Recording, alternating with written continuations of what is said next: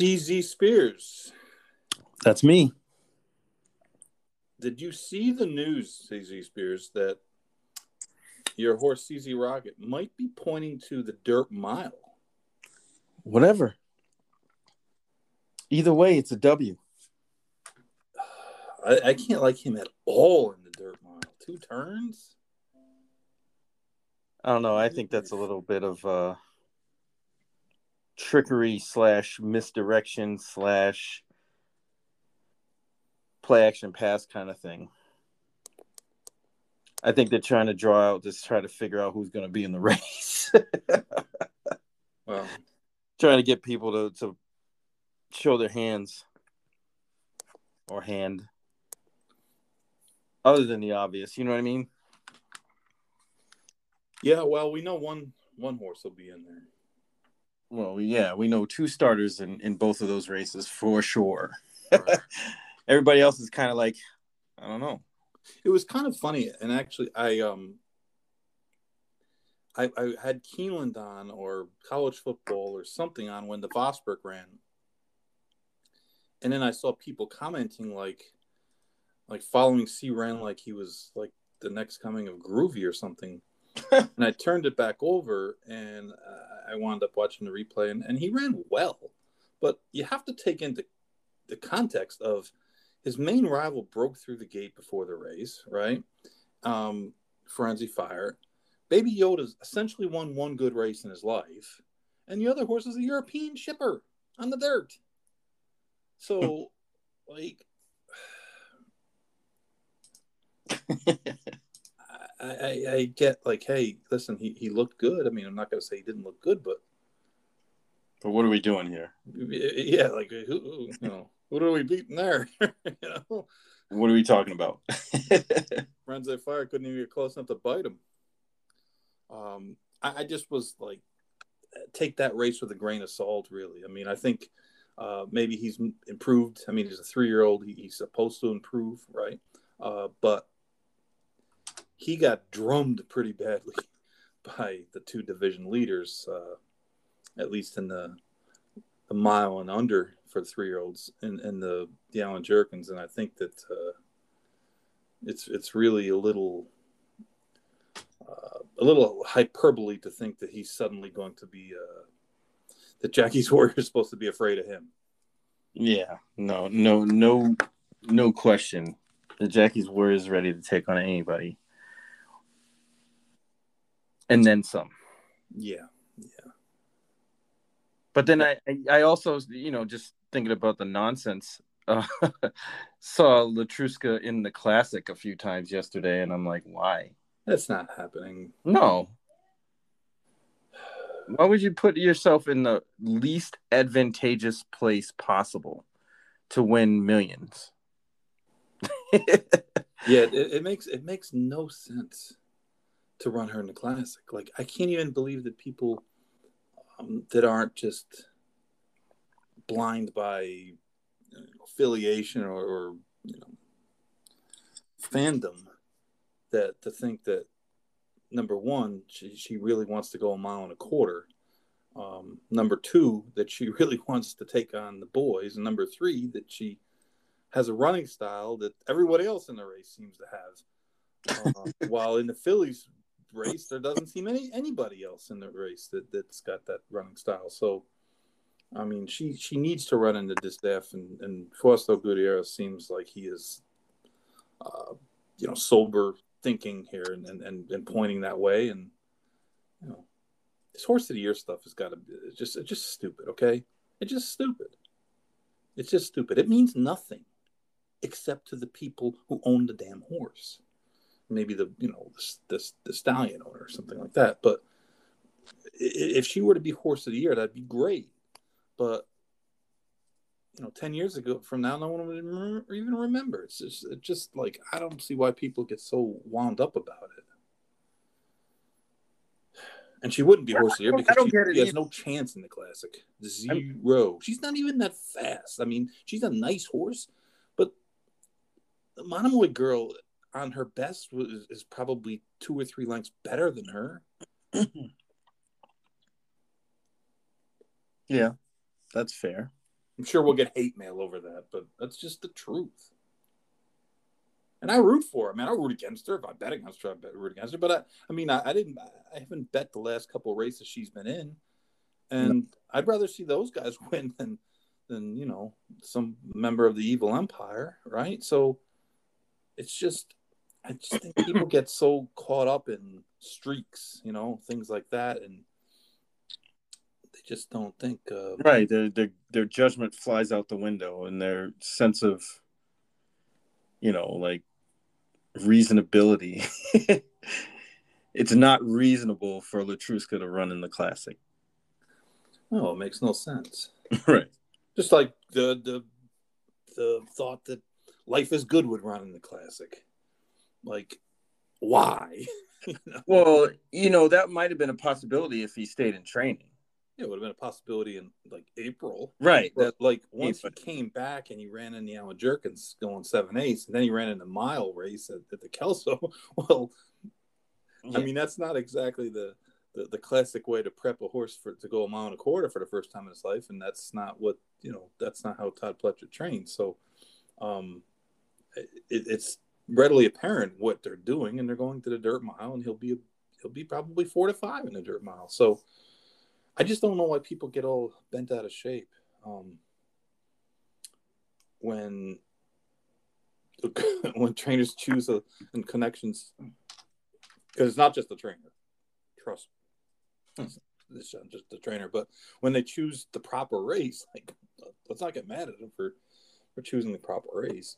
What everybody expects them to do, or where it makes sense. Yeah, I mean, I'd love to see a rematch between Jackie's Warrior and Life is Good. But that doesn't make sense at this time, and it'll probably never happen. But I'd love to see these matchups of really good horses. But by the same token, you have to run your horse in races that, you can win. And Latruska could not win the Classic, and that's just the way it is. I mean, I'll be honest, I'll probably be betting against her in the distaff. Yeah, that's my plan.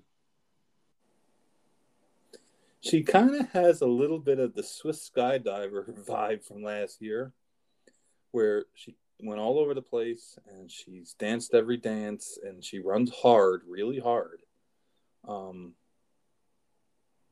That maybe at some point it takes its toll, and maybe shipping to California, racing over that track, because we don't know what track we're going to get out there. We really don't. We think we do, but who knows? Who knows? And honestly, I wasn't that impressed with her yesterday, and I know she wasn't, I guess, technically fully cranked up. But she was throwing her head around the stretch a little bit, and I don't know, she just didn't look like the Latruska we saw at Oaklawn. Or even at Saratoga. The Belmont race, she's stellar. She just laughed at him in that race. But I don't know what it was, because she had an easy lead as any yesterday, and just didn't seem like she had the same punch at the end. Right. And she's going to be champion older filly easily. Over. There's who else is in the conversation? That's what I said this today at Twitter. Like, who would be considered the second best? Right. There? I mean, she won like 2/3 of all the winning your in races. Yeah, right. She won them all. Like Royal Flag won. She's in great form right now.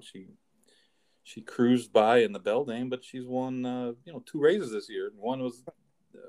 When's the last time Dunbar Road won a race? I think I think Royal Flag's had a grade 2 and a grade 3 win this year. Dunbar Road hasn't won a race since spring. I was gonna say, it's been a while. Been running good, but just haven't won it. Yeah. Well, it said that was the first time she hit the board all year. Dunbar Road. Last 2. I mean, didn't she? She was 4th in the race. Saratoga. Yeah, she raced good in Saratoga, but she was 4th. She was 4th. Okay. Yeah. Why did I think she was third? And Bonnie South does Bonnie the said same thing every time it's too far behind and makes a late run, and and falls short. It gives everybody a thrill for about 10 seconds. I mean, is Mott's Philly going to run horologist? Is she going to go in the Breeders' Cup? Because she she does have, um, she's quick out of the gate, and I mean, she does have early speed. Yeah, but she ain't got Nick Sco speed, dude. No, she's not running in the classic in the distaff. She ain't got Latruska speed. Doesn't matter. But she's not gonna let Latrushka have a 2-length lead. No, and that might be the most important thing for guys like us. Right. And I think that's the thing is it's not that you have to go head and head with her, but you can't let her get that middle half. Right, that breather. That right. It's almost like a harness race where they go like they leave the gate and they go crazy fast the first quarter, and then the second quarter it's 3 seconds slower, and the third quarter is slow too, and then they sprint home. That's kind of what Latrushka's done all year. She's got to the lead, and then she's kind of eased away, and there's no pressure placed on her. There's no one that's pushing her into the final turn. She's just going at her own cruising speed, and she's pretty damn tough to beat when you give her the lead like that. But the Breeders' Cup always is a different story. I mean, nobody's pointing for the next race. Everybody is there to win, and we'll see what happens. Yeah, it should be fun. I mean, I saw a few tweets about everybody, giving their early Breeders' Cup picks, and it was all chalk. And I'm like, in my head, I was like, when does that ever happen? Never. Right. Like, no. I mean, it's not impossible by any means, but no. But I mean, just think about like the 2-year-old turf races, right? They're 14 horse fields, and Del Mar is like a little bit of a narrow course, right? Tight, yeah. You're going to put 14 2-year-olds, and you draw post 1 or post 14. Oh, and just the amount of if you don't have tactical speed to get away from the fray, it's going to be tricky. And you're dealing with a lot of horses with 2 and 3 and 4 lifetime starts, so it's really tough to try to figure those races out until they draw the race. I just don't. And even then, I mean, and we don't even know who's really coming yet, right? I mean, I'll be honest, I haven't been. I'm not like some of these people who get up at 6 o'clock in the morning to watch the 2-year-old maidens from Doncaster. So I really don't even know who's who coming from Europe yet. I mean, it's not that hard once you figure out who's coming to look their races up. But I guess, you got the dirt mile where you have a prohibitive favorite. You have the sprint where you have a prohibitive favorite. It looks like the distaff is going to have a prohibitive favorite. So those 3 races are really kind of, it's hard to say who's the second best horse in those classes, right? I mean, the distaff, the one thing about the distaff is, I mean, it figures to be a great betting race because outside of Latrushka, there's got to be about 7 or 8 fillies or mares that you say, hey, on their day with the right trip, they could upset this field. I think so, but it seems like the betting is not going to go that way. Just from the buzz and, or the hype machine, it's almost like the NBA draft where guys get selected higher than they should because of the hype machine. Kevin Knox. Oh man. Yeah, Saratoga Dan, you don't need to just every time Kevin Knox makes 3 shots and it's news to tag me on Twitter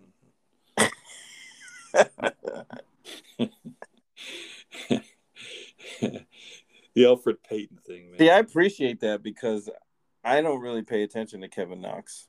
Well, no one does. Kevin Knox's mom doesn't even watch his games anymore because they don't play. But Mark Jackson's saying that Alfred Payton deserves credit last year. I'm like, for what? For being bad? Like what? It's awful. What are you talking about, Mark Jackson? It's like it's Mark Jackson. Maybe should work for one of the racing networks. Yeah, what are you watching, dude? What games were you looking at, bro? I know there was. I can't even remember there when was he had a good game last there year. was some analyst angst today with the sanity to pick 4 and pick 5. Oh man! And some of the tickets put out by the people. Oh, the I didn't. single all single. No, Oh my god, for real? I didn't see that. single all single. No, you can't do that. And then the first leg lost. Oh, that These hurt. people are getting paid to do this. Oh my god. Yeah. Yeah. Oh man. What's that old saying? I'm gonna butcher this. Oh boy. Fool me once. Oh yeah, you're gonna be like, fool me twice. I almost said it and I wasn't gonna jump the gun.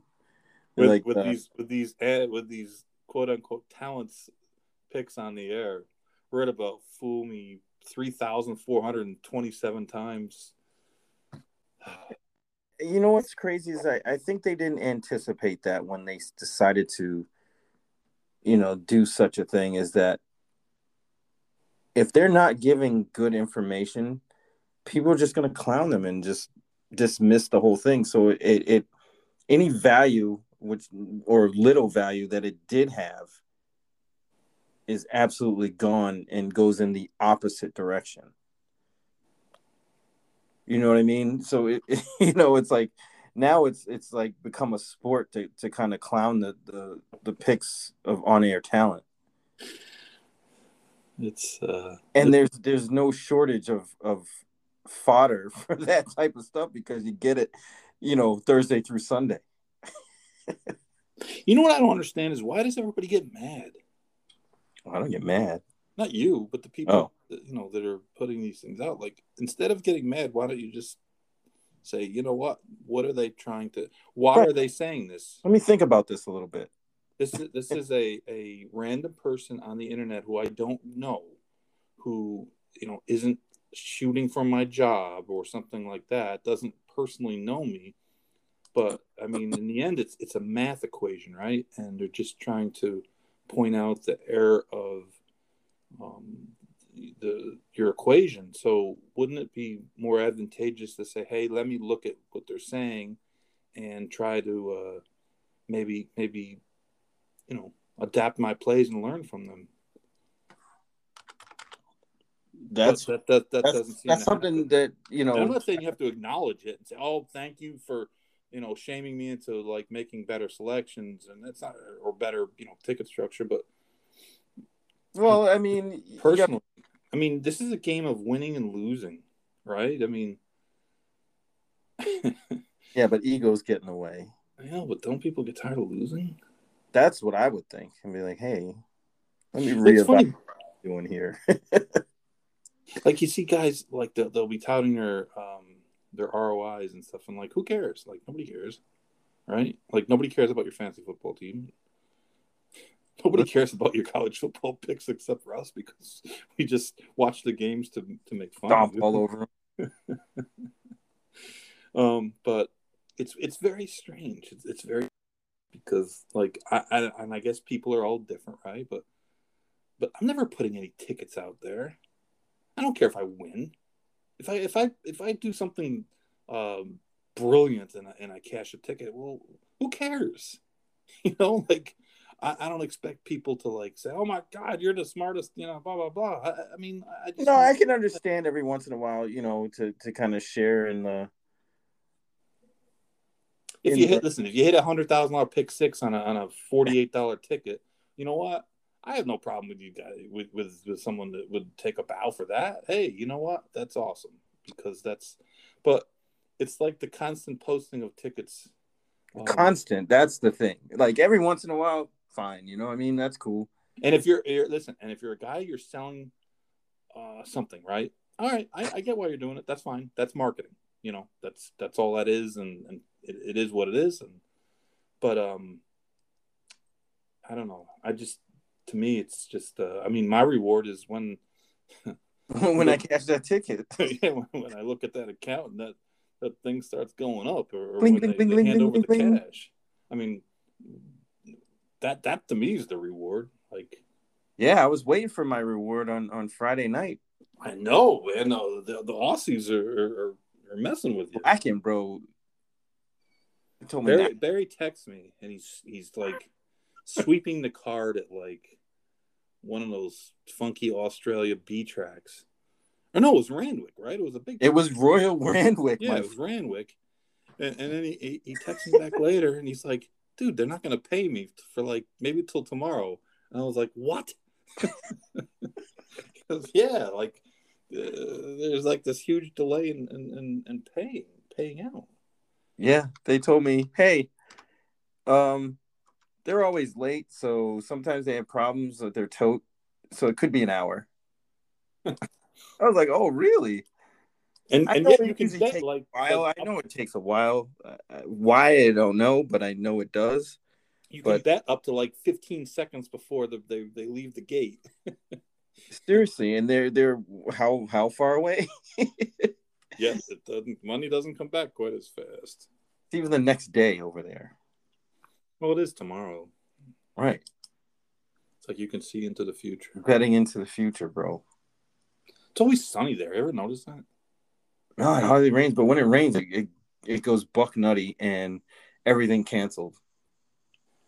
Like they had some rain like a few months back and they canceled for like almost 2 weeks straight. Most of the tracks just couldn't handle it. I'd like to go there. Yeah, I would definitely love to go there. Good day, mate.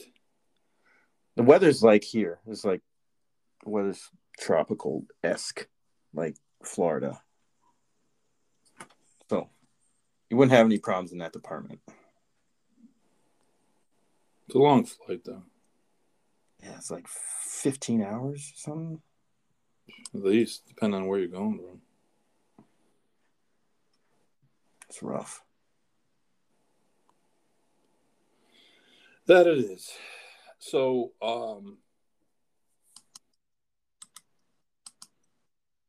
there was a race at Saratoga on the undercard of the Travers that just kind of like completely got forgotten about because, I mean, it was just, the one thing that these tracks do when they stack these stakes up is they do take races that formerly were feature events and are big races on their own, and they kind of reduce them to like the B side, right?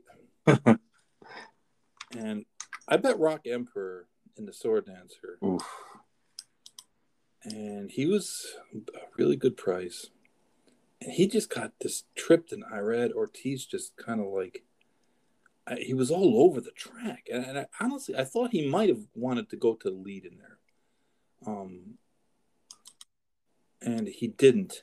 He went Then way. he wound up, behind Channel Maker and the other horse who was out there setting the pace, and he looked like he was sitting third on the inside, which normally at Saratoga, going that long is like the perfect trip, right? And all of a sudden, going to the half, yanked him out to like the 4 path, and he was wide the rest of the race, and he actually got passed in the stretch and came back. Yeah, I came again. Yeah. And only got beat 2 lengths. And after the race, I was like, I know I'm like the only person here that bet this horse. But that No. was like the most bizarre like ride. And as it turns out, they took the blinkers off, and he's been working well without the blinkers, working with bricks and mortars. I'm working on bricks and mortars. Working with domestic spending, and it was a real nice 15-1 was a really good price on him, because if you watch that race, it was really a very odd trip, and the horse ran really, really well to be fourth in there, and only got beat a couple lengths because he had 3 or 4 lengths of trouble easy. And he only got beat half lengths. So 15-1 was very, very nice on on Saturday. Oh yeah, the old I ran off angle. Yeah, I read off. You had cross border in there. It was Saratoga horse, Japan. It was basically like the same field almost. Yeah, Arklo's Arklo, Channel Maker, who I'm not even going to make fun of anymore. Gufo, Gufo is one of those horses that he looks great when he circles the field and runs by everybody, but It doesn't happen often. no, it's hard to do. And, I mean, honestly, I don't think any of those horses are going to make a real big impact in the turf, but I'm sure a couple of them will be in there. Yeah, that wasn't a great group, to say the least. None of them are. None of the U.S. horses are good. So it's another really bad year for U.S. turf horses. We just can't leave off the AE at $1 billion to 1. He was terrible. Oh, I knew he was going to be bad. That horse hasn't run good all year. No, we were against him. We were both against him in that spot, and he did not run good. He ran poorly. I would imagine, unless they have some excuse for him, that's not like a bad injury of some sort, that he won't be trying to. It was just so wild because when he won last year, he didn't look that great either. He had no form last year, but none. It wasn't even that he had no form. It was he was racing in ungraded races. I mean, they wasn't even strong, and that's why he didn't get in initially, because he just he wasn't even running in good races. This year he's been running in good races, but finishing third a lot. he was not good. I mean, he finished last. Mm. He just didn't have much. I don't think much of that field, to be honest with you. That's what makes that performance like doubly awful, because it wasn't a great group. Yeah, even on his not quite on his best, he should be in right around 3 or 4 in there. But clearly something happened, something's wrong. And hey, you know what? Paul Lobo knocked him out. He won with his second best horse. It was kind of a nice horse in Love. He's just kind of finding his form. He's a gelding, which means he'll be around as long as he stays sound. And Alex Achard. Alex Achard looks good whenever I watch him. I don't ever see him ride that much, but why isn't he riding on a bigger circuit? It's a good question. He doesn't make mistakes. The few times that I've seen him ride, he doesn't make too many mistakes. No. I loved Blowout in the First Lady.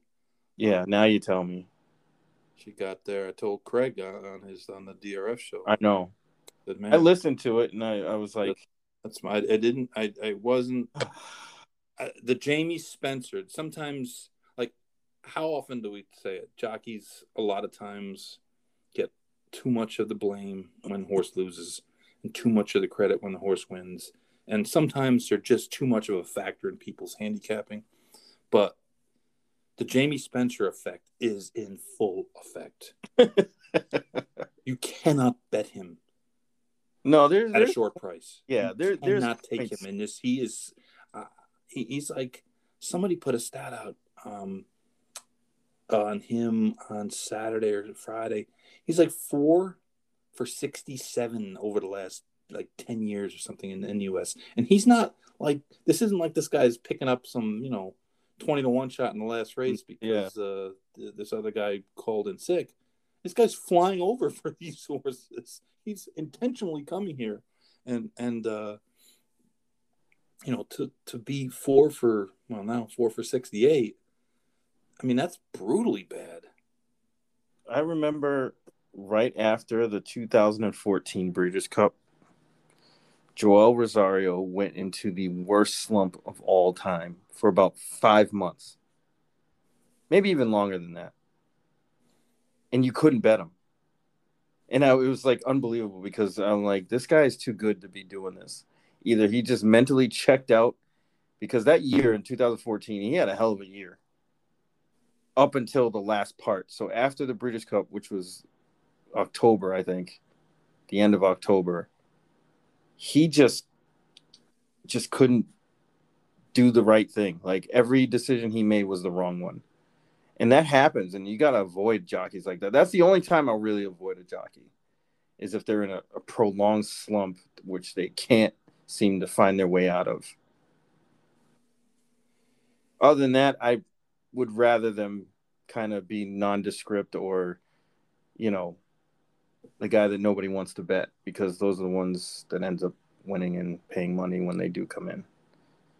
So Yeah, I hear you.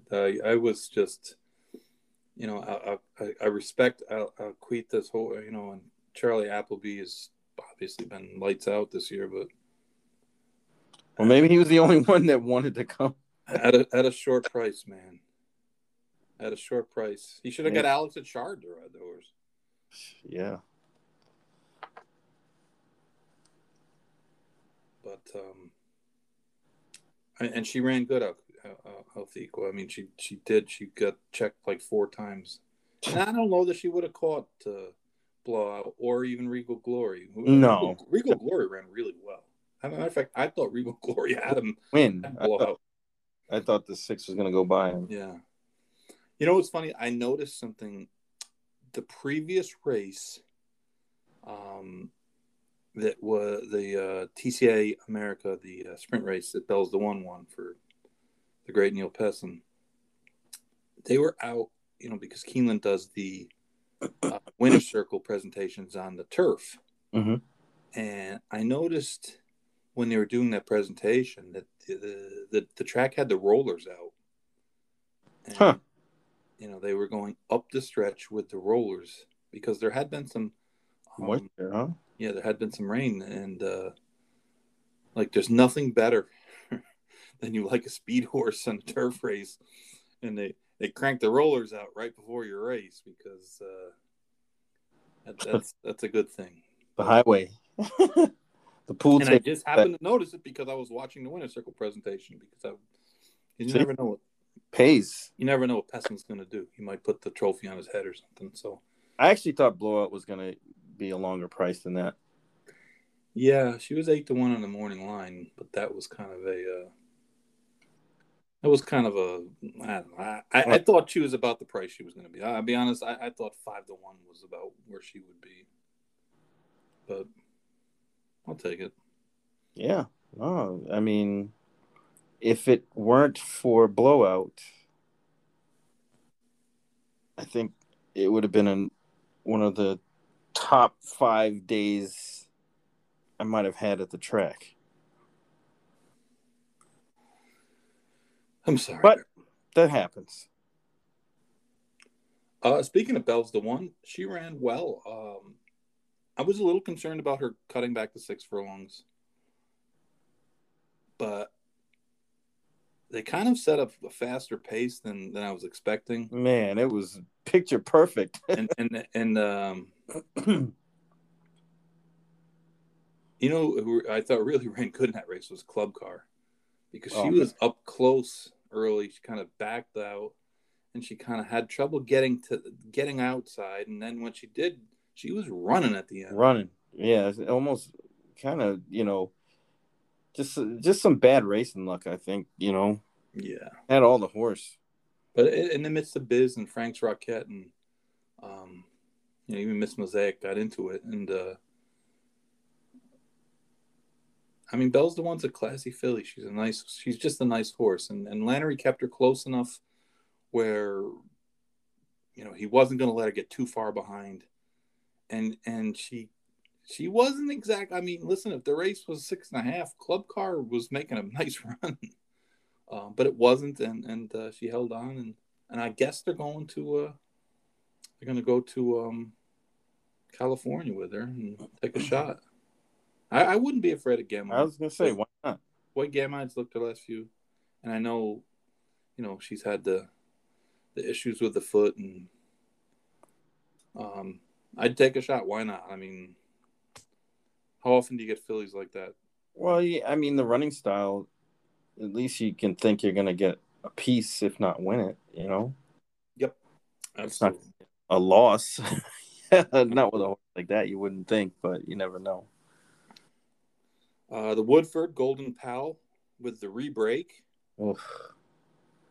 Did not look good at all. No, he looked down. I thought my boy, Extravagant Kid, was going to get up, and then Golden Pal just like had another gear, and I couldn't bet him at 1-2, and I'll probably bet against them in the right in the Breeders' 4-5 in the race at Del Mar.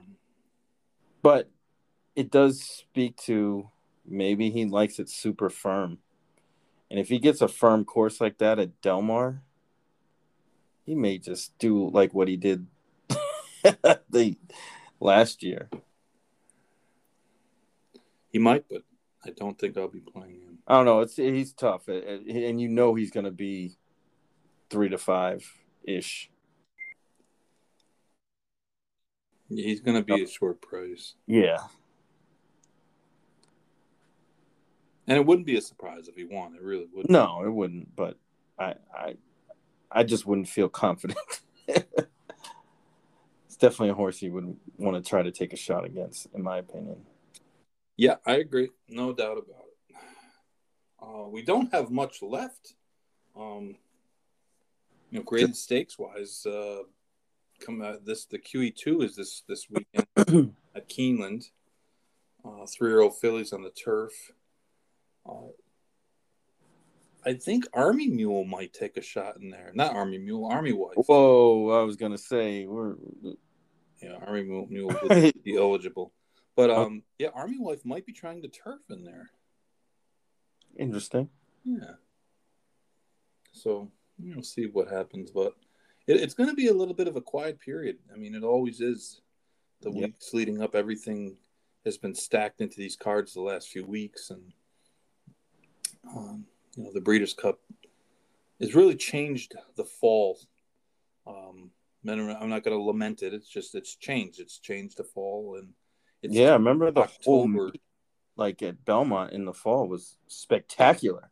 It really has turned the second half of October and the first half and 3 weeks of November into really quiet times for good horses because, everyone's pointing to the Breeders' Cup, and it's just just the way it is. And the Breeders' Cup is great. I mean, it's going to be it's always a great card. There's full fields. There's tons of bad favorites, and I mean, if you can't get excited to bet the Breeders' Cup cards, then you shouldn't be playing this game. You shouldn't be listening to this podcast. Or that either, yeah.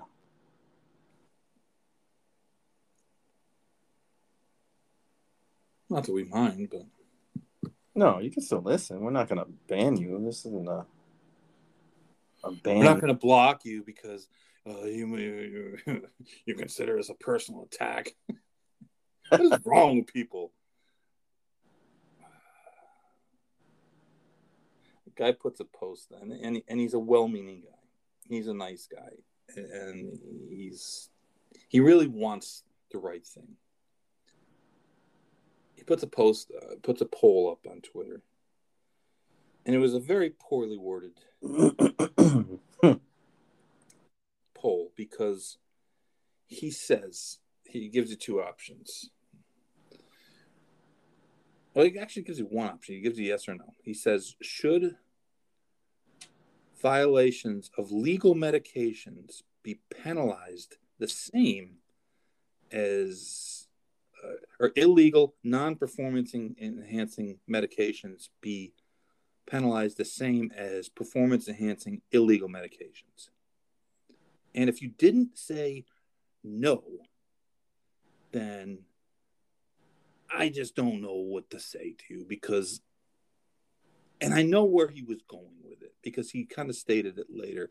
What he really meant to say, what he should have said was repeated violations of legal medications, not violations of legal medication, because essentially you're taking the one thing that an illegal medication, an illicit medication, is absolutely positively not allowed in a horse. It can't be a mistake. The groom didn't switch the buckets and the vet didn't give this horse the shot by mistake. It can't be used. So there is intent. There is intent. There is intent to break the rule, period. And if your horse has etorphine in it, okay, etorphine is elephant juice. And I don't know why, and I'm not a scientist, and I can't tell you why, but supposedly it's an elephant tranquilizer used on giant animals, elephants, rhinoceroses. And if you give a little tiny minute dose of it, it makes horses run like crazy. Like they run through anything. It's a hop. It's like the greatest hop that ever was. And in the late 80s, early 90s, there was a big scandal about this. And I remember there was a trotter, a really good trotter.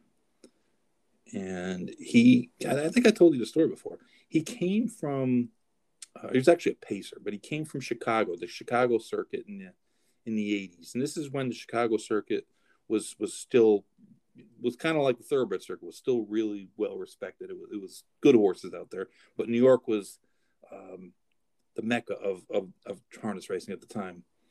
And pretty big connections bought this horse. This horse had won like 6, 7, 8 in a row out in Chicago, and they brought him to New York, and they trained him a couple times. And of course, trotters and pacers, I mean, they're different. They do tremendous amounts of work compared to thoroughbreds. And I guess they trained him a couple times, and he didn't really show a whole lot, right? So they're like, well, maybe he just needs the lights on, right? And so they put him in this race. He got one of the top drivers. He goes off like 2 to 5. He's got like 7, 8, 10 wins in a row, right? And he runs last. he runs just like he had trained, like just shows nothing. So change equipment, change the shoes, do this, do that, blah blah blah blah. Run him back, nothing. This happens 3 or 4 times. The horse just shows nothing, and of course everybody's embarrassed because they spent pretty good money on this horse. It was 6 figures back when you didn't see people spending 6 figures for harness horses. And at some point, the owner called up the trainer who had the horse previously and said, "Hey, we can't get anything out of this horse. Like, we just don't even want him. Like, what do how much?" Name the price and you can have him back. And I guess the guy, I don't remember all the details because this was a long time ago, but he offered him like a quarter of what they had paid him. So the guy was like, yeah, done. They send the horse back out to Chicago. 2 weeks goes by. Horse races, goes back in the box out there. Zoom. Wins 5, 6, 7 in a row again, just like clockwork. So years later, the trainer, I think the trainer used the driver who had been riding him and said, use to drive this horse so and so.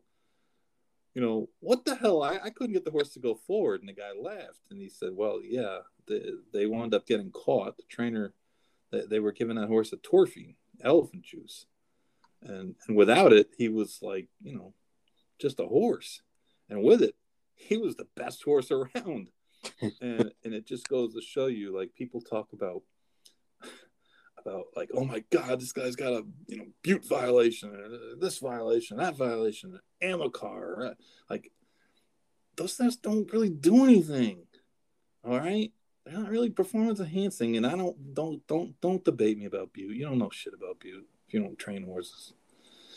I'm not saying that horses should be giving Butte like 24 hours out or even 48 hours, whatever the rules are, but you cannot treat these drugs the same. It's an anti-inflammatory. I know everybody hates Peter Miller, and I agree.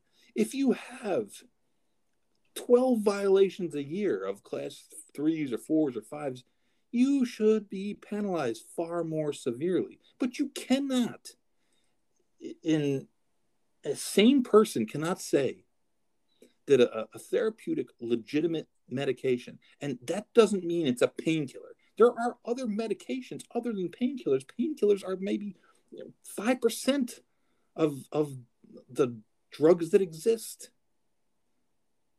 There's allergy drugs. There's drugs for bleeders. There's drugs for all different kinds of issues that horses have. Horses, the fillies and mares tying up is probably one of the most difficult things to deal with. And the medications used for that are not going to make the horse run 20 lengths better. You cannot penalize those people that unfortunately get a positive for those, because there was no intent. No one wants to get a positive for that. No one's trying to break rules. And are there guys that push the envelope? Yes, there are. I'm not saying that. But to think that we should penalize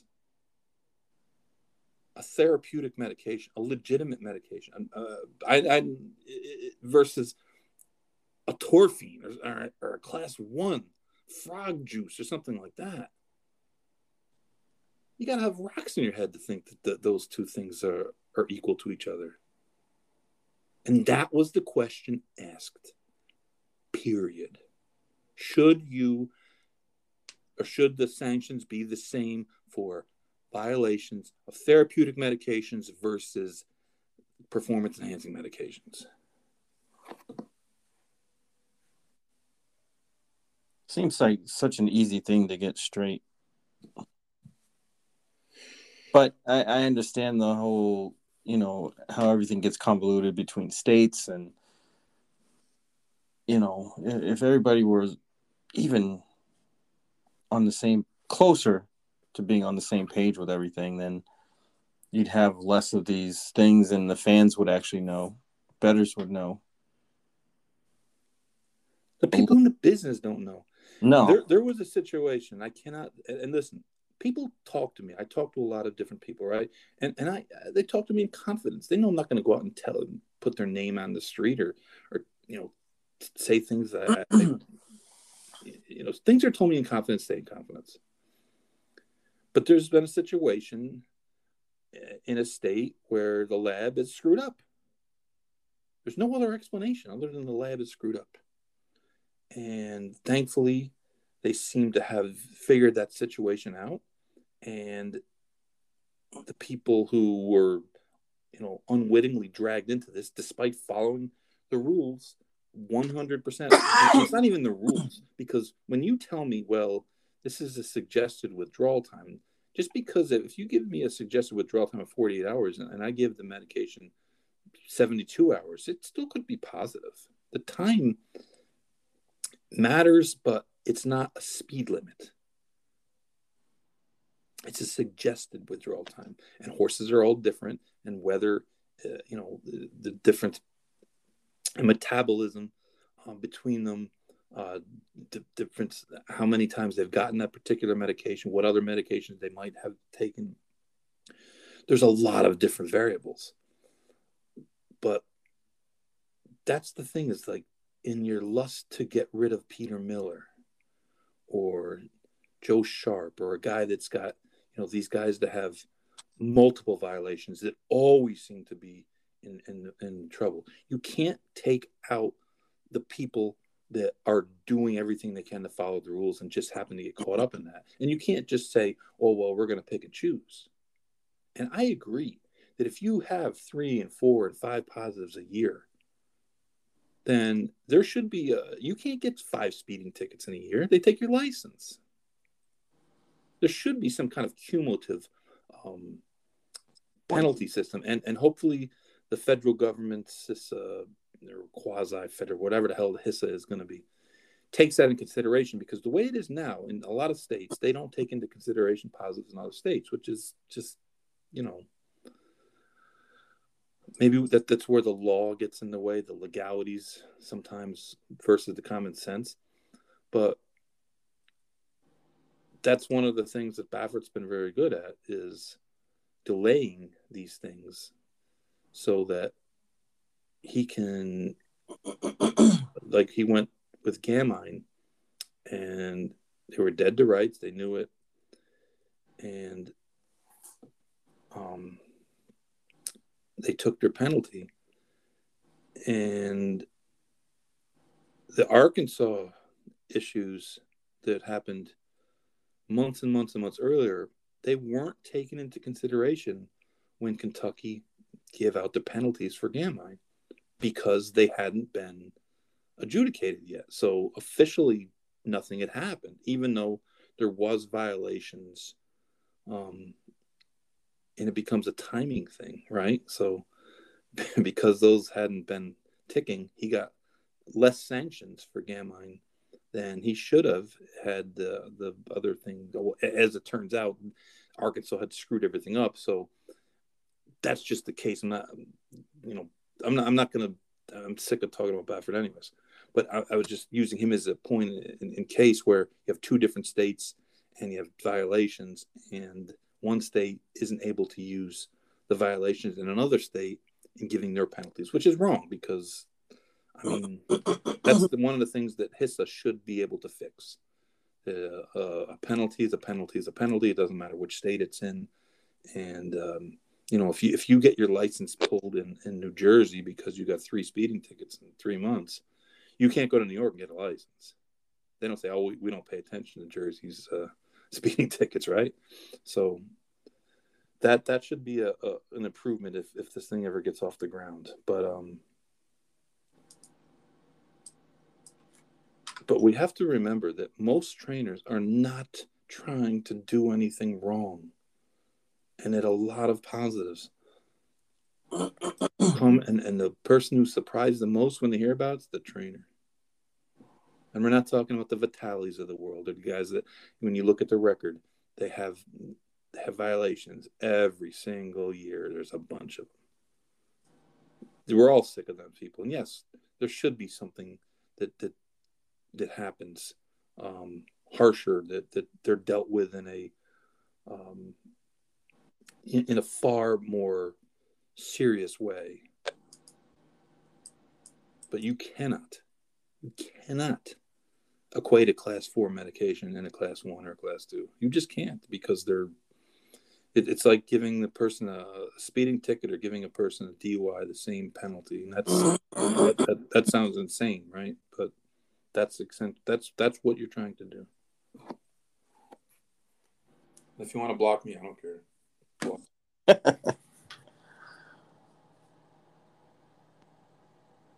Shunned like you're one of the Amish. This may sound messed up, but I get tired of when people throw like links at me. Like I'm trying to say, if it's out there, some study that was done in Australia that, it's all context. Even synthetic tracks. Horses break down less on synthetic tracks, right? It's a fact that you go through the numbers, it's less. But in the grand scheme, how much less? How much less? How much less? I don't know. Well, that was, a question that keeps going through my head when I think about, when the synthetic tracks were all the rage and California went completely synthetic, and they just had so many problems that it wasn't worth it, and they switched back. So it's like, well, what are we doing here? Why are we investing all this money into something that I guess technically is safer, but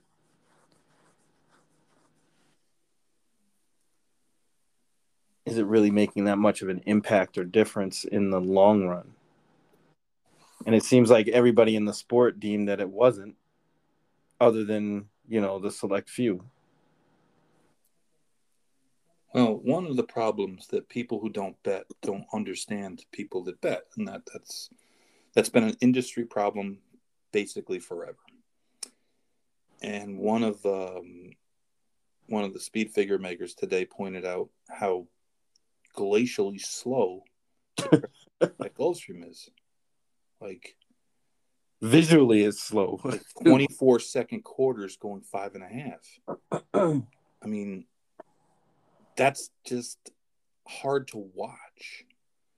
And it's just not, it's just so far different. And maybe it'll tighten up with rain or use, or I don't know. But Yeah, I think the 3-track thing is just, it would be great if you had a massive amount of horses. right. 3 tracks worth of horses. Right. And you got kind of 1.5, and you're splitting them up. Yeah, I think racing executives have to start to realize that no matter, it's not really what they do. It's not really what they do over the next 5 or 10 years in terms of, synthetic track or this or that. If they don't start working on getting the horse population higher at their track and not just take from another track, right? Because you might take from another track, but the other track might wind up taking back from you. That's not the answer. The answer is to make a bigger pie, to take the medium pie and make a big pie instead of a medium pie. And I still don't see anybody thinking about it, or they talk about it. I mean, but it's bizarre. I don't feel they're doing anything about it. It's so strange that the tracks don't understand that relationship between the horses and how many and what their product looks like. I mean, they're, like those memes where like like Spider-Man pointing at each other, or the one where where there's like over the top where the guys are shaking hands. Right. I mean, they're one and the same. And it's bizarre to me that the tracks don't have more of a vested interest in trying to stimulate that horse population to the max. I mean, I've hardly ever seen a track mention it.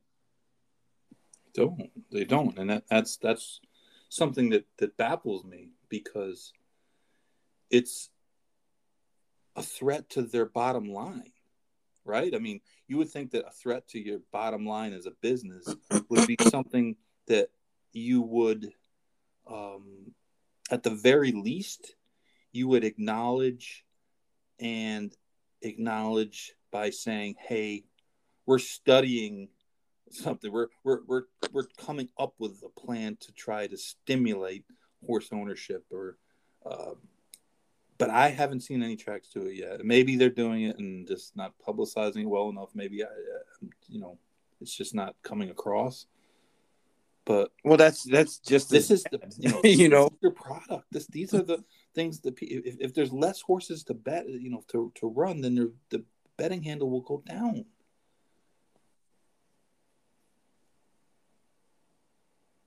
I mean, it's not that they deal with horsemen, right? They have contracts with horsemen. They're partners with horsemen. So, and the horsemen's groups are the same, but the horsemen's groups are not.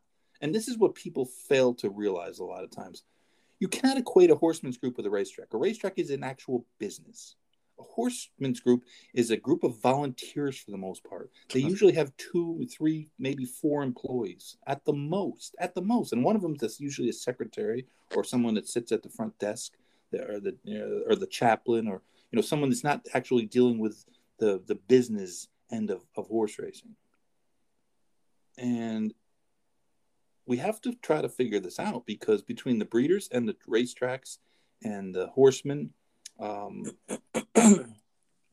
there's got to be a push to try to get more people to invest in racehorses. Because if you don't get that done and your population keeps shrinking, this is not something other sports have to really deal with. No, definitely not. Right? Like, there's not college football that isn't like, even though it's consolidating, right? And the big conferences are getting stronger. it's not as though the NFL is at any point going to say, where are we going to get players from? Hell, you know, Oh, we're going to start getting old guys to play, the people population is just going down. Like, and that's the thing, is that this is a problem. It's a big, big, big problem. I mean, I guess you could look at baseball, right? Look at the surge of Latino baseball players. I mean, sometimes some of the teams, like the White Sox, like 2/3 of their team are Spanish. Guys that come from other places that Spanish is the first language, not English, right? So baseball changed, and there's not a lot of the American number of Americans in baseball has dropped pretty dramatically, but it shifted, right? It just kind of shifted, but they're not running out of players. Like for us, we're literally running out of horses. And as you get more conscious of soundness issues, which is a good thing, I'm not never going to criticize that. That's a good thing. There's horses that shouldn't be running on racetracks now virtually every day. Not just like the one at Belterra a couple of weeks ago, which was a disgrace, an absolute disgrace. If you have any kind of connection to the racing department at Belterra, you should be ashamed of yourself. Yeah, that was rough. I'm sick of hearing about, well, it's not against the rules. Shut up. Shut up with that. You take the entry. And you're the one. And if something goes wrong with the horse, that's your fault too. This isn't some, I don't expect them to know the soundness level of every horse in the barn area. But if a horse hadn't run 5 years, yeah, a little common sense needs to take over. Exactly. But there's other horses. There's horses that shouldn't be running. It's just the truth. It's the truth. Which is crazy. Why someone wouldn't want to hire you as a consultant is beyond me, but that's just my opinion. I might be afraid of what I might say. Well, that's what they need, honestly. They need somebody in that room telling them, hey, pump your brakes. This may not be such a good idea. It's weird because tracks operate strangely. If a big trainer comes in, let me just explain to people how this operates. A trainer needs the racetrack more than the racetrack needs the trainer. Every big trainer when I was a kid is dead. Every one of them. And guess what? They're still racing. If the top 10 trainers in America all got abducted by aliens, and they'd probably send them back after too short of a period, but if they all got abducted by aliens, racing would probably be better off. No offense to them guys. Split up their horses, more competition. I mean, it just is.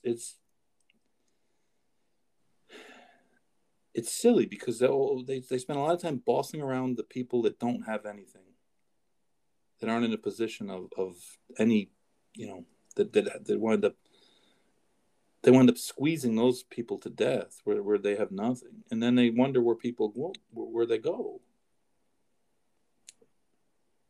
But take control of your racing program. But by the same token, if a trainer wants to run a horse that shouldn't be running, just tell them no. N-O. No chances. And if you're a trainer and you have a horse that's been out for 3 years, you know what?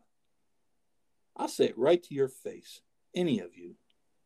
That horse shouldn't be in training in 2021. It shouldn't. It's too long. There's too much risk. If anything happens, and you should get abused for it. You deserve it. I don't care if the horse was in your backyard and your daughter galloped and all that. I don't care. There comes a time where this business just cannot take chances. You have to play the odds. You have to play the odds. But so often, Barry, people just go back to that business as usual, but it's not. It's a different world.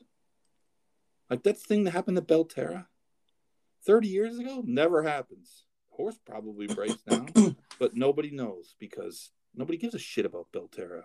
I don't care about Belterra. I really don't. I don't care if Belterra closes or stays open. Whatever. They don't care about racing there, right? They're a minor league slot track, and that doesn't mean that the horsemen there, a lot of them are good, good citizens, are trying hard, work hard, do the best they can. I'm not saying that at all. I'm talking about management. They don't care. Stetton did the piece about the horses getting claimed out there going to Puerto Rico. It's really not that difficult to stop these things. Yeah, I was gonna say that one seems like it's simple. Pass a house rule. You don't even need a house rule. Call the guy in. You're the racing secretary. I was a 21-year-old racing secretary, and I called guys in. They didn't like it, but that's what they got. What they got. So this is the way it is. You're claiming horses and you're sending them to Puerto Rico. Well, every horse you claim, that's one less horse in your system. Number one. And number two, we've seen that there's a lot of issues with the shipping methods. So this is something that the track should be on top of. But are they on top of it? No, they're not on top of it. They're not on top of it. Because who knows? Maybe who knows who gets an envelope here and there. Look the other way.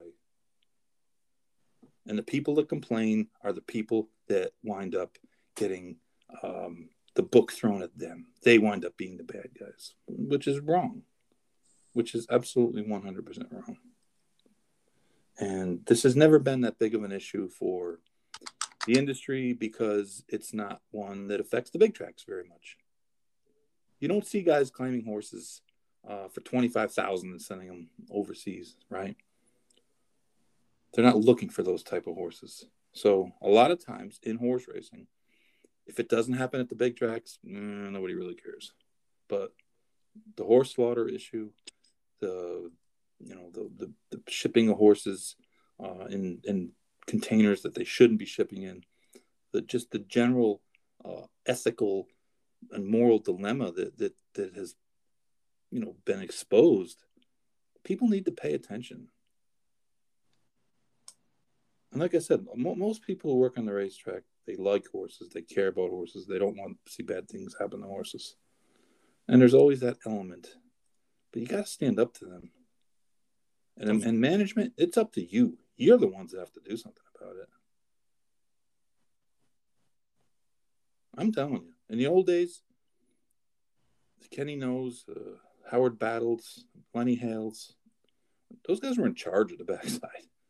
Trainers weren't in charge. They were in charge. And the game was better because of it. It wasn't perfect. Some of the stuff they probably wanted to do, maybe not. It's a different game. It's definitely a different game, but if you think a guy's doing wrong, just get rid of him.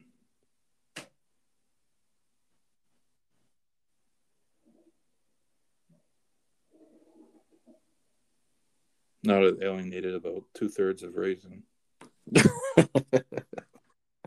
Only? I don't care. It's the truth. Right. That's what I mean. It'd be one thing if you were just spouting nonsense or something that's going against the game. But in the end, what you're saying and what you're trying to get out there will make it better for everyone. And possibly put it in a better place than we are now, which we need. And unlike a lot of people that just spout off on social media. No. I walk the walk. I had a horse break down in a race in 15 years.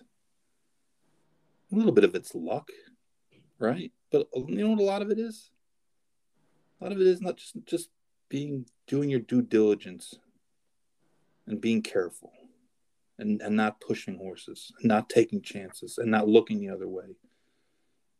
And when the gray area starts to seep in to the non-gray area, do something about it. And I know trainers, a lot of trainers that are like that. And I'll be honest, they don't get rewarded for that. They really don't. I mean, they can sleep at night. Maybe. But a lot of the trainers that they justify it. They look the other way. It's the truth. And we all know who we're talking about. The trainers, they know. The owners know. A lot of the owners know. They, you know, it's a competitive game. People want to win. We get it. But there's nothing wrong with winning the right way. There's nothing wrong with winning the right way. It should feel better that way. And in the end, I agree. If you have multiple medication violations, you can't keep saying, well, Right. There's got to be that line drawn where it's like, all right, well, how much of this is bad luck or the dog didn't just keep eating your right. Hand. Exactly. But you know what? Just get rid of them people. Take their stalls. Cut their stalls back. That's the thing I would do. If I was right, because it's the easiest thing to do. I would just cut their stalls. Guys started pissing me off, started doing stuff that wasn't in the best interests of. I would just start whittling them down, making life more difficult, because that is the real currency of a horse trainer. Stalls. You gotta have somewhere to put them horses.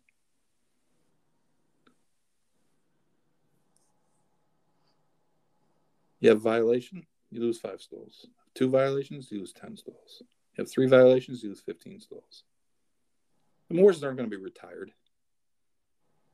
And if you're another person and you're caught in cahoots with this person, then you get suspended too.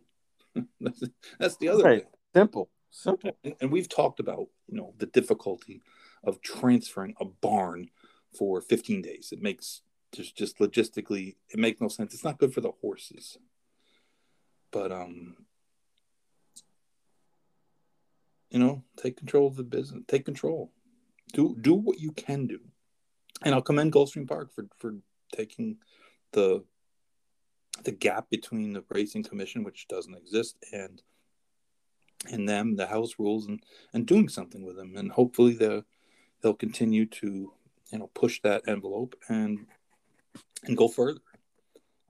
And I understand that there are legal issues in other states because a racing commission with rules exists in Florida that kind of doesn't exist. So the track can sort of, fill in for the, have regulations that don't supersede the commission's regulations because they don't have any. So it's a little bit of a unique situation, but there's other things that you can do. You just have to want to do it.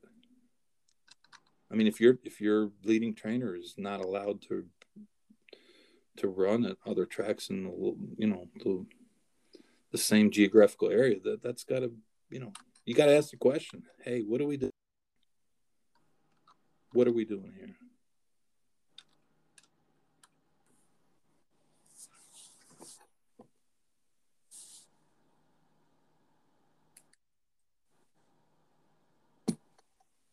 It's your fault. See, that's why we need you to go back to training or be a consultant.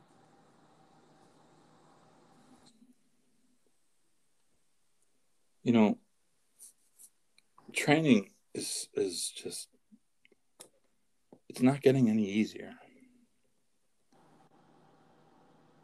And I talk to trainers a lot, right? All the time. And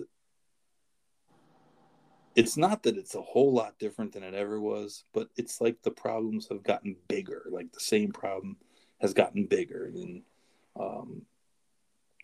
as we take regulations and make them stricter, well, most therapeutic medications are being given to the horse because the horse got an issue of some sort. And this idea that, you just turn them out, that's if a horse has got an issue that's going to heal with being turned out.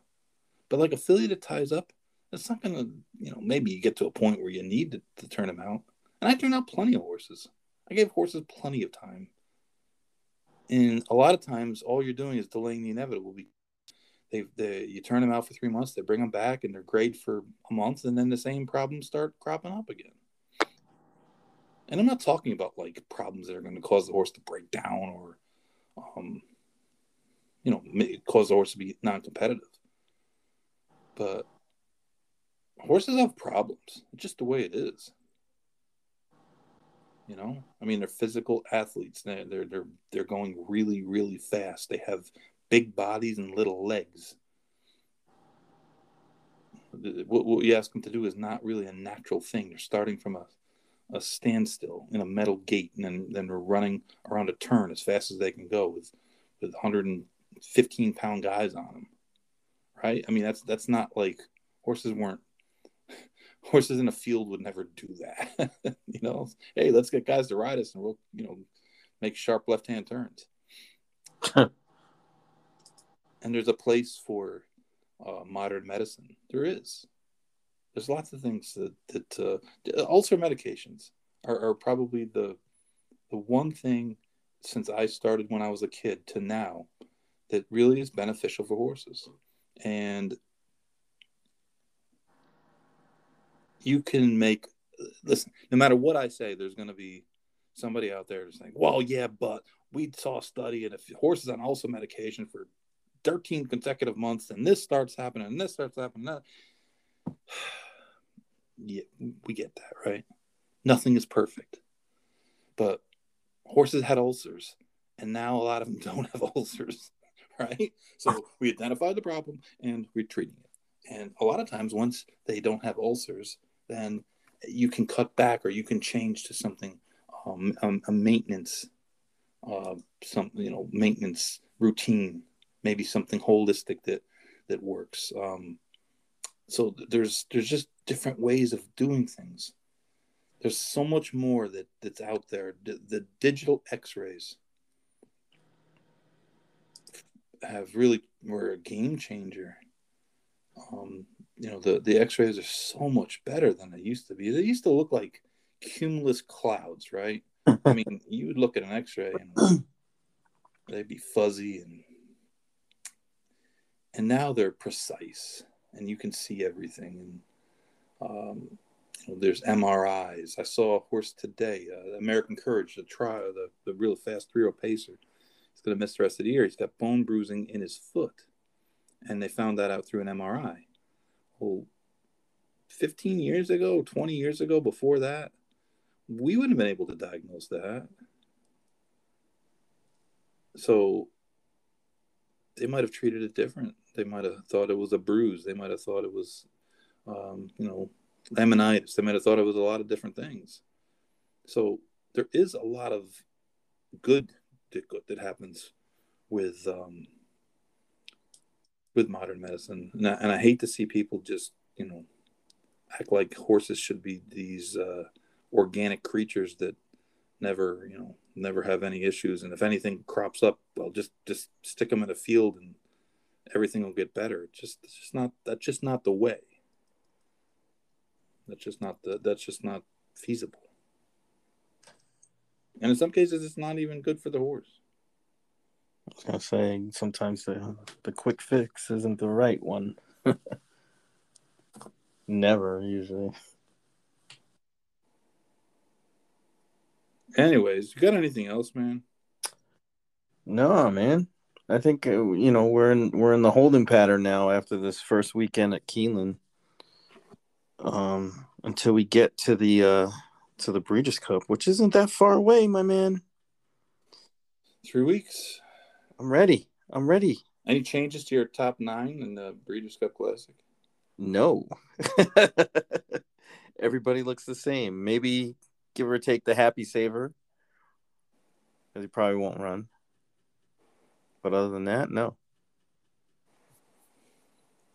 I saw some others out there, top 10 lists, and saw some interesting, people with Hot Rod Charlie up above Medina Spirit. I have moved above the. Yeah. I don't like Medina Spirit at all. I don't like him at all. I'm telling you. That was your man, though. It's going to be a Preakness for him. When he hits the top of the stretch, he's going to be going backwards. I don't know, man. I don't even know who the hell's going to win, but I know the one thing, it is not going to be Medina Spirit. I can see no scenario where he wins the race. I'm gonna go back and record this. You can. I've been very adamant to everyone I've spoken about the race. I don't like him at all. The only reason I didn't put him ninth instead of seventh was because I didn't want to look like a total moron. But I can see Hot Rod Charlie winning the race if there's a pace meltdown that he's not involved with, because I don't think he's going to be on the pace. I really don't. That would mean too many things would have to go wrong for a few horses for Hot Rod Charlie to win. Put it this way: if Essential Quality just would not, if Hot Rod Charlie and Essential Quality hook up, and Hot Rod Charlie has a length kind of a derby scenario where Essential Quality's 4 wide and Hot Rod Charlie's 2 wide, and Hot Rod Charlie gets the jump on him, I could see him holding him off. No way. I could see him holding him off. I can't. I can see it. He owns those horses, those 3-year-olds.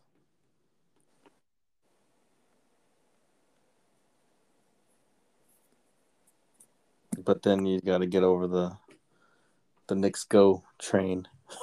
That's unstoppable. It's just amazing how that horse gets the perfect setup every time. And nobody even tries to run with him. I think that's the part that's frustrating the most. You know, it'll be interesting to see what Rosario does if he just doesn't gun him and try to open up like 4, right? And then like to totally discourage anyone from trying to run with him, because he has that type of speed. I mean, hell, that's what he did in the Pegasus. He went 44 and change last year around the turn. And I know Keeneland's track was wicked fast that day, but still, slow it down a second. 45 and change around a turn. I mean, that's going to shake everybody. And, you know, will that be his tactic to just kind of open up and discourage any of the other speed horses from, you know, trying to get lapped on him, and maybe have them start worrying about position against themselves, you know, kind of like, hey, we're not going to go 45 and change to the half and get in a speed duel with this horse and set it up for someone else. Because, or will he, you know, try to maintain like the 2 length or length and a half lead where maybe somebody gets, you know, maybe Pratt says, you know what, screw this, I'm going to press him. Well, I would think going longer, that having that bigger cushion would be better. You know what I mean? Just in case he tires. Oh, there's a long run to the turn too. I mean, it's going to be a long run to the first turn. So it's not as though like it's starting on a turn and like the Mauna 16th races would. So I think in the end, if Knicks Go and get the mile and a quarter, I think he's going to be really tough to beat. You know, the question is, can he get the mile and a quarter? I don't know. Maybe he can't. I'm sure he can under the right scenario. You know, if he slows it down enough early, it won't even affect him, I wouldn't think, late. Well, by that time, we will know what the track is like, right? True. We should have a decent idea of how it's playing by that time over those 2 days. I don't expect to see what we saw last year. 7 track records over 2 Yeah, I don't think that's happening. No. But it's probably going to be fast, like quicker than usual. It's a fascinating race. It really is, because, you know, the fact that the same trainer trains the 2 favorites, and, you know, they kind of have a little bit different running styles, but one of them, you know, looks like he's the speed of the speed. It just is it's really an interesting race. It's a lot more interesting than last year's race. Yes. Where it was like, hey, if no one presses Authentic, we know we can get a mile and a quarter, you know. So if no one presses him, and it didn't look like anyone could press him, and they didn't, and it was kind of like over. But we don't know if Knicks Go can get them out of quarter. We don't know, and I mean, there's really no reason he shouldn't. Like you said, if he gets a decent scenario, if he's just not like super rank. That's the other thing is might he get rank if he tries to take a hold of a little bit. I don't know. I think it's going to be a good race.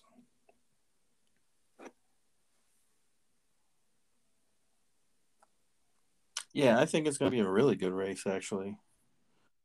But it's that first, the first quarter is really going to make the whole difference in the race. Because if somebody even latches on a little bit to Knicks Go, could spell some problems and create a lot of chaos behind them. Because there's quite a few horses that can finish, and and that brings like a horse like Max Player into the fold a lot more than you would really give him credit for. I mean, he's kind of been the underdog, and he's definitely in the best form he's ever been. So you kind of have to give him a second look. And I gather behind Knicks Go, everybody's going to be around the same price. I saw Mike Dempsey put up the odds from somewhere. Had Maxfield at 20-1. So I'm no big fan of Maxfield, but 20-1. That seems outrageous. If you get 20, I'll take a little. I'll bet him. At 20-1. I'll bet him at 20-1. He's not that bad. I mean, granted, he's kind of doing like the Max Player did last year. He'd been running like Max Player did, previously. They kind of like switch spots. Yeah. Yep. But I'm looking forward to it. I mean, like this is definitely a rider's race, and B, it's very interesting how it's going to be bet behind Knicks Go. I mean, I wouldn't gather Knicks Go isn't going to be like this huge favorite.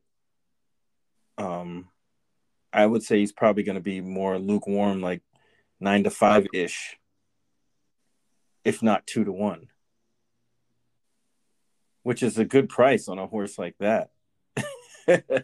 Because there's always that possibility where he just runs them off their feet and they can't catch him, and nobody shows up, and that happens a lot around him. So get 2-1 on that is not a bad thing either. So it's going to be real interesting to see what the track is going to be playing before that race, obviously, and how they're going to bet everybody else. I mean, it looks like it's going to be Knicks Go Essential Quality 1-2 in the betting, but I've seen a lot of Hot Rod Charlie steam, so Essential Quality could be third choice. I don't think so. I think there's a better chance of him. Possible. His lines look awful good. Stellar. And there's so much bet in these races. I mean, that's the thing is these races there's more money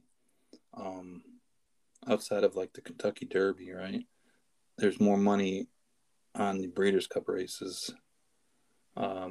With the Classic being the final race, than you normally would see. So, one thing I do wish was rectified, changed, altered: time between races, man. Oh, God. Don't get me started on that. I know it's a big day, and I know they want to accumulate all the money, but damn. 45 minutes? It's a lot. That's rough, bro. It is a lot. Especially I find myself like trying to figure out what to do. Because the handicapping's done. I typically for wind me, up betting made my other decision tracks already. That's what you wind up doing. Wind up betting other tracks. No, I can't do that either. Actually, one of the times I had, I think it was when Artie Schiller won. I don't know what year that was. Was it 2003? 2002. Something like that. I was at Mohegan Sun, and I basically was, kind of doing other things between races and didn't miss a beat. Yeah. It is long. I mean,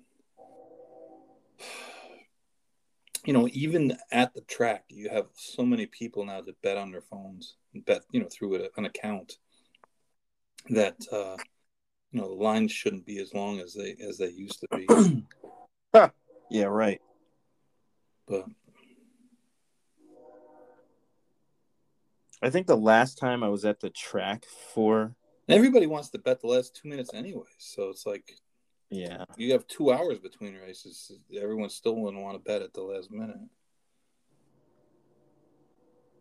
But you know what? They sell a lot more shirts and hats and T-shirts and hot dogs and beers and sodas and stuff.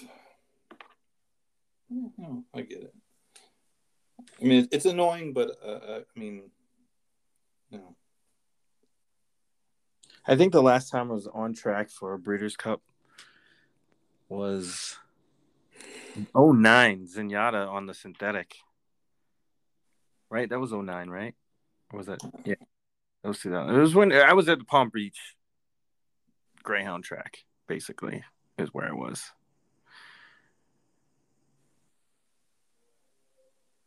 And I saw a fight while, I was just sitting at a poker table. It was pretty enjoyable. I mean, it was one for the record books in terms of entertainment value, because there was so much going on between everybody talking smack about Zenyatta not winning. This is pre-race hype. And then the constant fights in the poker room. It was one of those let it ride type moments. That's awesome. The poker room fights.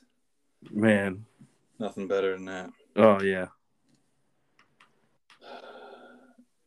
Tonight, Pollock put a story out tonight. 4 trainers have combined to win 41% of the Grade 1 races run in North America this year. Tell me there's no problem. Asmussen, Baffert, Chad Brown, and Brad Cox won 41% of the Grade 1 races in North America. Dude, half. Literally. If you throw Mr. Pletcher in, you get up to 48%. Crazy. Just absolutely crazy. Right, and it's like the other guys win by accident or fluke. And it's not their fault. No, it isn't. I mean, it's essentially everyone else's fault. When you have no rules, when you have no rules, why do you expect things not to get carried away? If you had no speed limits on the highways, do you think everyone would drive 65? Well, that's the thing. And it's, listen, it's far too late in the show to get into this, but we'll save that one. That's next week's show. 50%, man. That's rough, bro. That's a huge gut punch to any trainer that has less than 20 horses, and even some with more than that. But I was just given a number. But any of the smaller type outfits, that's got to be a huge gut punch. It's like, how can I win? It's like, how am I supposed to do this? And then it's like, how am I supposed to get better horses? No, that's the thing. Well, and what happens is you get people are tricked into thinking that it's the trainers. It's not the trainers, it's the horses. It's the horses. They're great trainers, no doubt. But they couldn't win shit without good horses. And they know it. They may delude themselves into thinking it's them, but it's not. It's not. Nobody can win. No trainer can win with bad horses. Just like no football coach can win with bad players. You just can't. And what happens is everyone thinks that only these guys can train horses because they're the ones winning the races, but they're the only ones that get the horses. And it's like a self-fulfilling prophecy, right? They just keep giving them more horses and they keep winning the races. And it just, it backs that theory. Oh, they're the only ones that, quote unquote, know how to win the races when it's just not true. They're just better horses. There are races like the Kentucky Derby, right? That, yes, it is an outlier race. It's a completely different race than anything a horse will ever have to do before, right? A mile and a quarter first week in May on the dirt. Like, there's like no other races that we really run. The Belmont too, to an extent, but like those races. Other than that, like all the other Grade 1 races, they're just races, right? They're just races. The Spinster, it's just a horse race. It's a mile and an eighth horse race at Keeneland. If you have a really good horse, you'll probably win it. There's no training techniques that say, well, I got this training technique that causes me to be able to win mile and an eighth. It's like a race at Keeneland. It's just a race. And the horses, the difference between a Grade 1 race and a Grade 3 race is better horses win Grade 1 races. It's like a advertisement for a strength shoe. Like, yeah, you do this. I got the system. Guys are really good trainers. There's no doubt about it. But yeah, but there's a lot of guys. If you gave them a similar opportunity, they would do really well as true. As well. It's not like it's not like there's some huge secret that only they know. The secret is getting good horses. Somehow they've not screwing them up. Somehow they've convinced the masses, though, that that's how it is. I mean, conventional wisdom would tell you, hey, well, you got 10 guys that do the same thing. You give one guy all the best horses, they're going to win more. Of course. I guess it's hard to understand any kind of ineptitude with lower or smaller outfits because they don't ever get shots to do anything. Look at Charlie Whittingham, right? Charlie Whittingham's a better trainer than anybody that's alive today. He just was. He was a better trainer. It was a different game, but, he didn't go to the Derby for 25, 30 years. He said, I'm not going to Derby unless I think I can win. And you have guys now that are in the Derby every year. Every year. It's not even about being in the Derby. It's how many are they going to have in the Derby? 2, 3, 4. And that's a bad thing. That's a bad thing. It just is. And a lot of it, too, is that you have these partnerships of, instead of having 75 owners all trying to win the Derby, you have 30 owners trying to win a Derby, and then you have or 25 trying to win a Derby, and then you got 50 of them that are all, partners with other ones. It's economic, I know that, but it's a change that hasn't been a good one. It's been bad, but it's a crazy number. It really is a crazy number because this is a big country, right? I mean, this isn't like we have one circuit. Honda, right? where they race 2 days a week, 9 months a year. That's it. There's no other. There's no other West Coast, East Coast, Central. That's an insane stat, man. That's outrageous. 5 guys win 50% of the races, Grade 1 races, and we haven't even we haven't even run the Breeders' Cup. God, if you toss in the Euros that come over and win. They don't even train here. Talk about making it tough.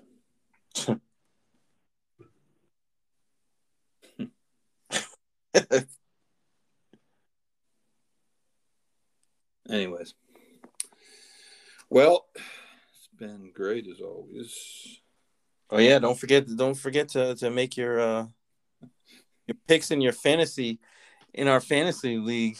When is that? That nobody cares about. When is that? When is that draft? I think you got to make them by the 17th. I don't even know who's eligible for me to have for keepers yet because everybody else hasn't made their picks. I haven't made mine. I'm going to make mine this weekend. I'm an expansion team, man. But you got a good base. Do I get to keep Luca? Yeah, why not? Well, Luca's the man. Right. I think you're eligible to keep him. I mean, they're not going to disperse your team. Hope not. You still have your solid core there, but I think you'll be able to choose from the best rest after everybody picks their keepers. Hey, if there's anyone out there that's in the league, John Wall is available. Dude. If you send me 3 Twinkies and a 6-pack of Sprite, I will give you John Wall. Oh, by the way, Ben Simmons supposedly is going to be practicing with the Sixers tomorrow. Of course he was. Everybody soft. He wasn't going to hold out or do anything. Man, that's a lot of money to be right. Hey, come on, bro. That's a lot of money. Thing too with the shot. Hey, he already cost him. It already got cost him $1 million. So that's a lot of money, man. Even for guys that got money, that's a lot of money. Yeah, you know he's gonna be at practice. Yeah. How hard is he gonna play is another story. Andre Drummond's gonna hold him, and then Beeb's gonna hit him.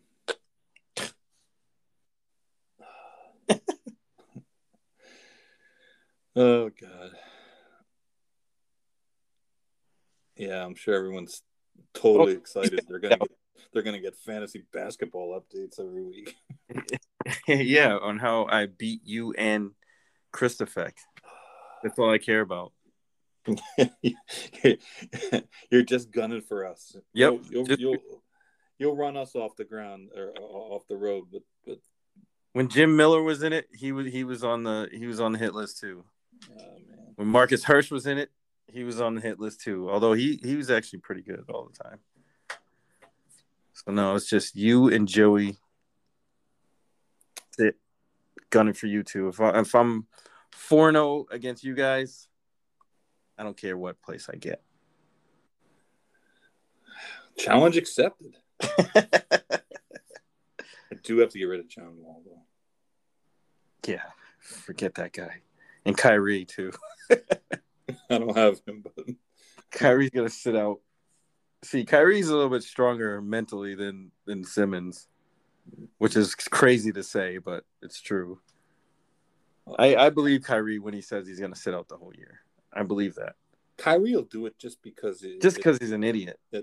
Yeah, I mean he'll do it just to piss everybody off. Right. You don't care.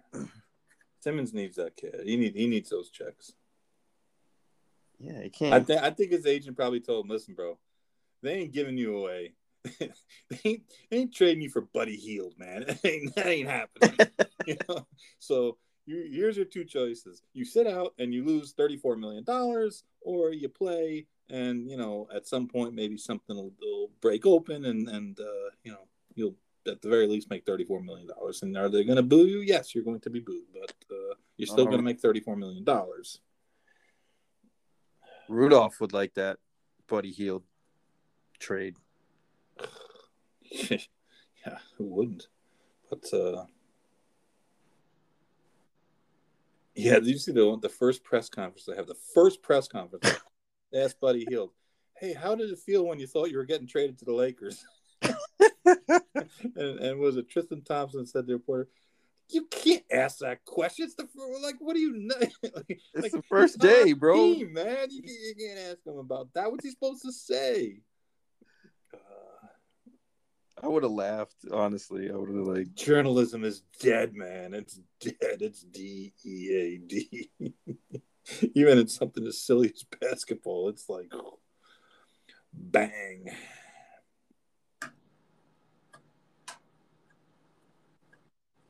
That's great. Yeah, I guess I better check out. Now I'll be up till 2:00 this morning, sifting through the players, see who I can pick up on the cheap. See who's going to be the sixth man for the Portland Trail Blazers.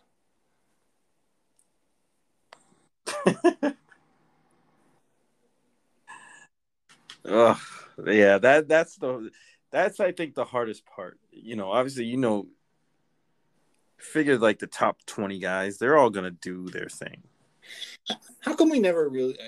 Well, I guess we don't do it because they never run, but we should be able to have fancy horse racing. People do that.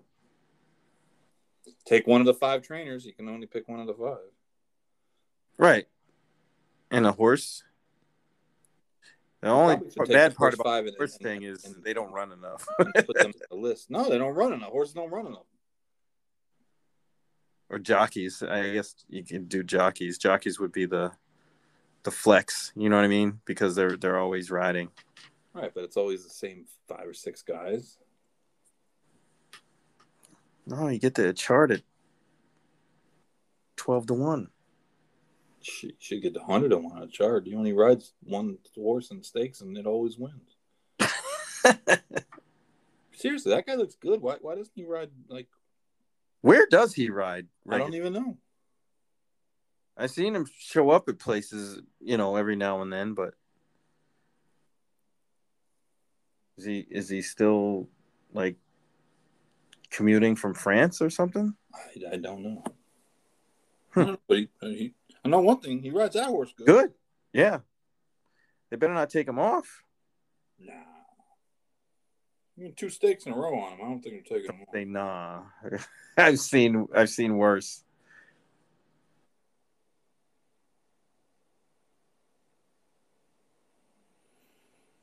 Well, we've done enough damage for the week. Yeah. We certainly won't be invited to any no, but park parties. I will be in New Orleans on Saturday. All right, man. Going to visit my son at A school, and going to get some of that Creole cuisine, my friend. There's places that people talk about, like, you got to have this food at this place, or you got to have this food in that place. Well, I'm open for suggestions. I haven't been since '94. There are so many good places there. It's like you can't go wrong, huh? And it's not even the fancy places. It's the little hole-in-the-wall places. They're so good. I mean, no lie. The 2 years I went there, I probably gained 20 pounds every winter. Well, we're starting the day off getting some beignets, so that's a must. And then from there, I don't know what we're gonna do. It's amazing in that sense. It really is. There's so many great places. So I sneak over to Fairgrounds. Trying. See what's going on over there. Yeah, why not? Put your name in the hat for the job that they still can't fill because they want to pay like slave wages. $2. I would definitely do. I would have thought about something like that if I knew it paid okay, but it doesn't. They can't. They can pay it by the winner. Yeah, well, I do that anyway. So you do that without working, right? Yeah, I'd probably make more money than they could give me right now. Yeah, that's definitely true. And unlike Australia, you get paid on time. No delay in payment.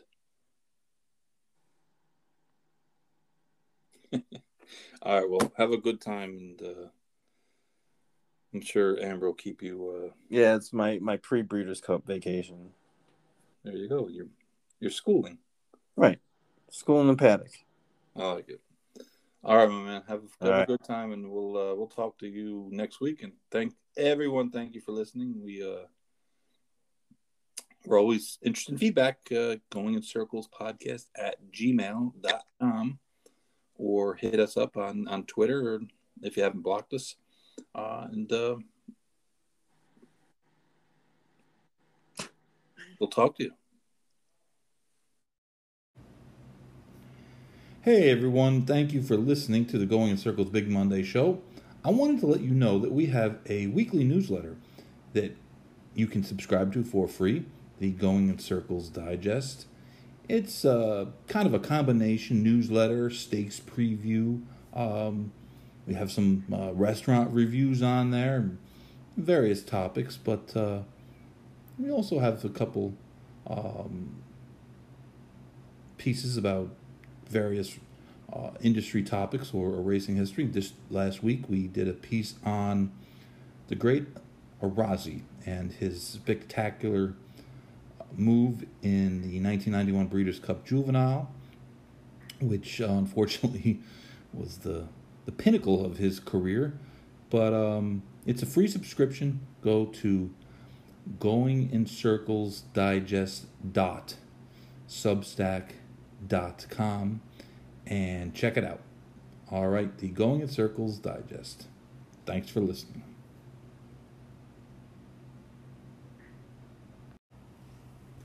Pleasant Acre Farms, located just outside Ocala, Florida, is a full-service commercial breeding operation that has one of the top stallion rosters in the Sunshine State.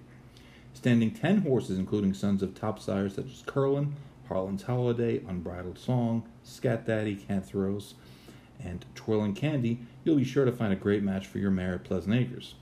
Owned and operated by consummate professionals, Joe and Helen Barbazon, they provide clients with world-class services in all facets of the thoroughbred industry. Their commitment to quality is what allows Pleasant Acre Farms to pursue their passion for breeding champions. Check out their website at pleasantacrestallions.com or call 352-528-2885. Pleasant Acre Farms. Hey everyone, welcome to the Big Monday Show. This is the Going in Circles podcast network. My name is Charles Simon. My co-host, CZ Barry Spears, will be with us in just a few minutes. We had the final round of Breeders' Cup preps run this weekend. We'll go over those. A couple nice betting opportunities came up. Talk about that a little bit. About some other things too. Check it out.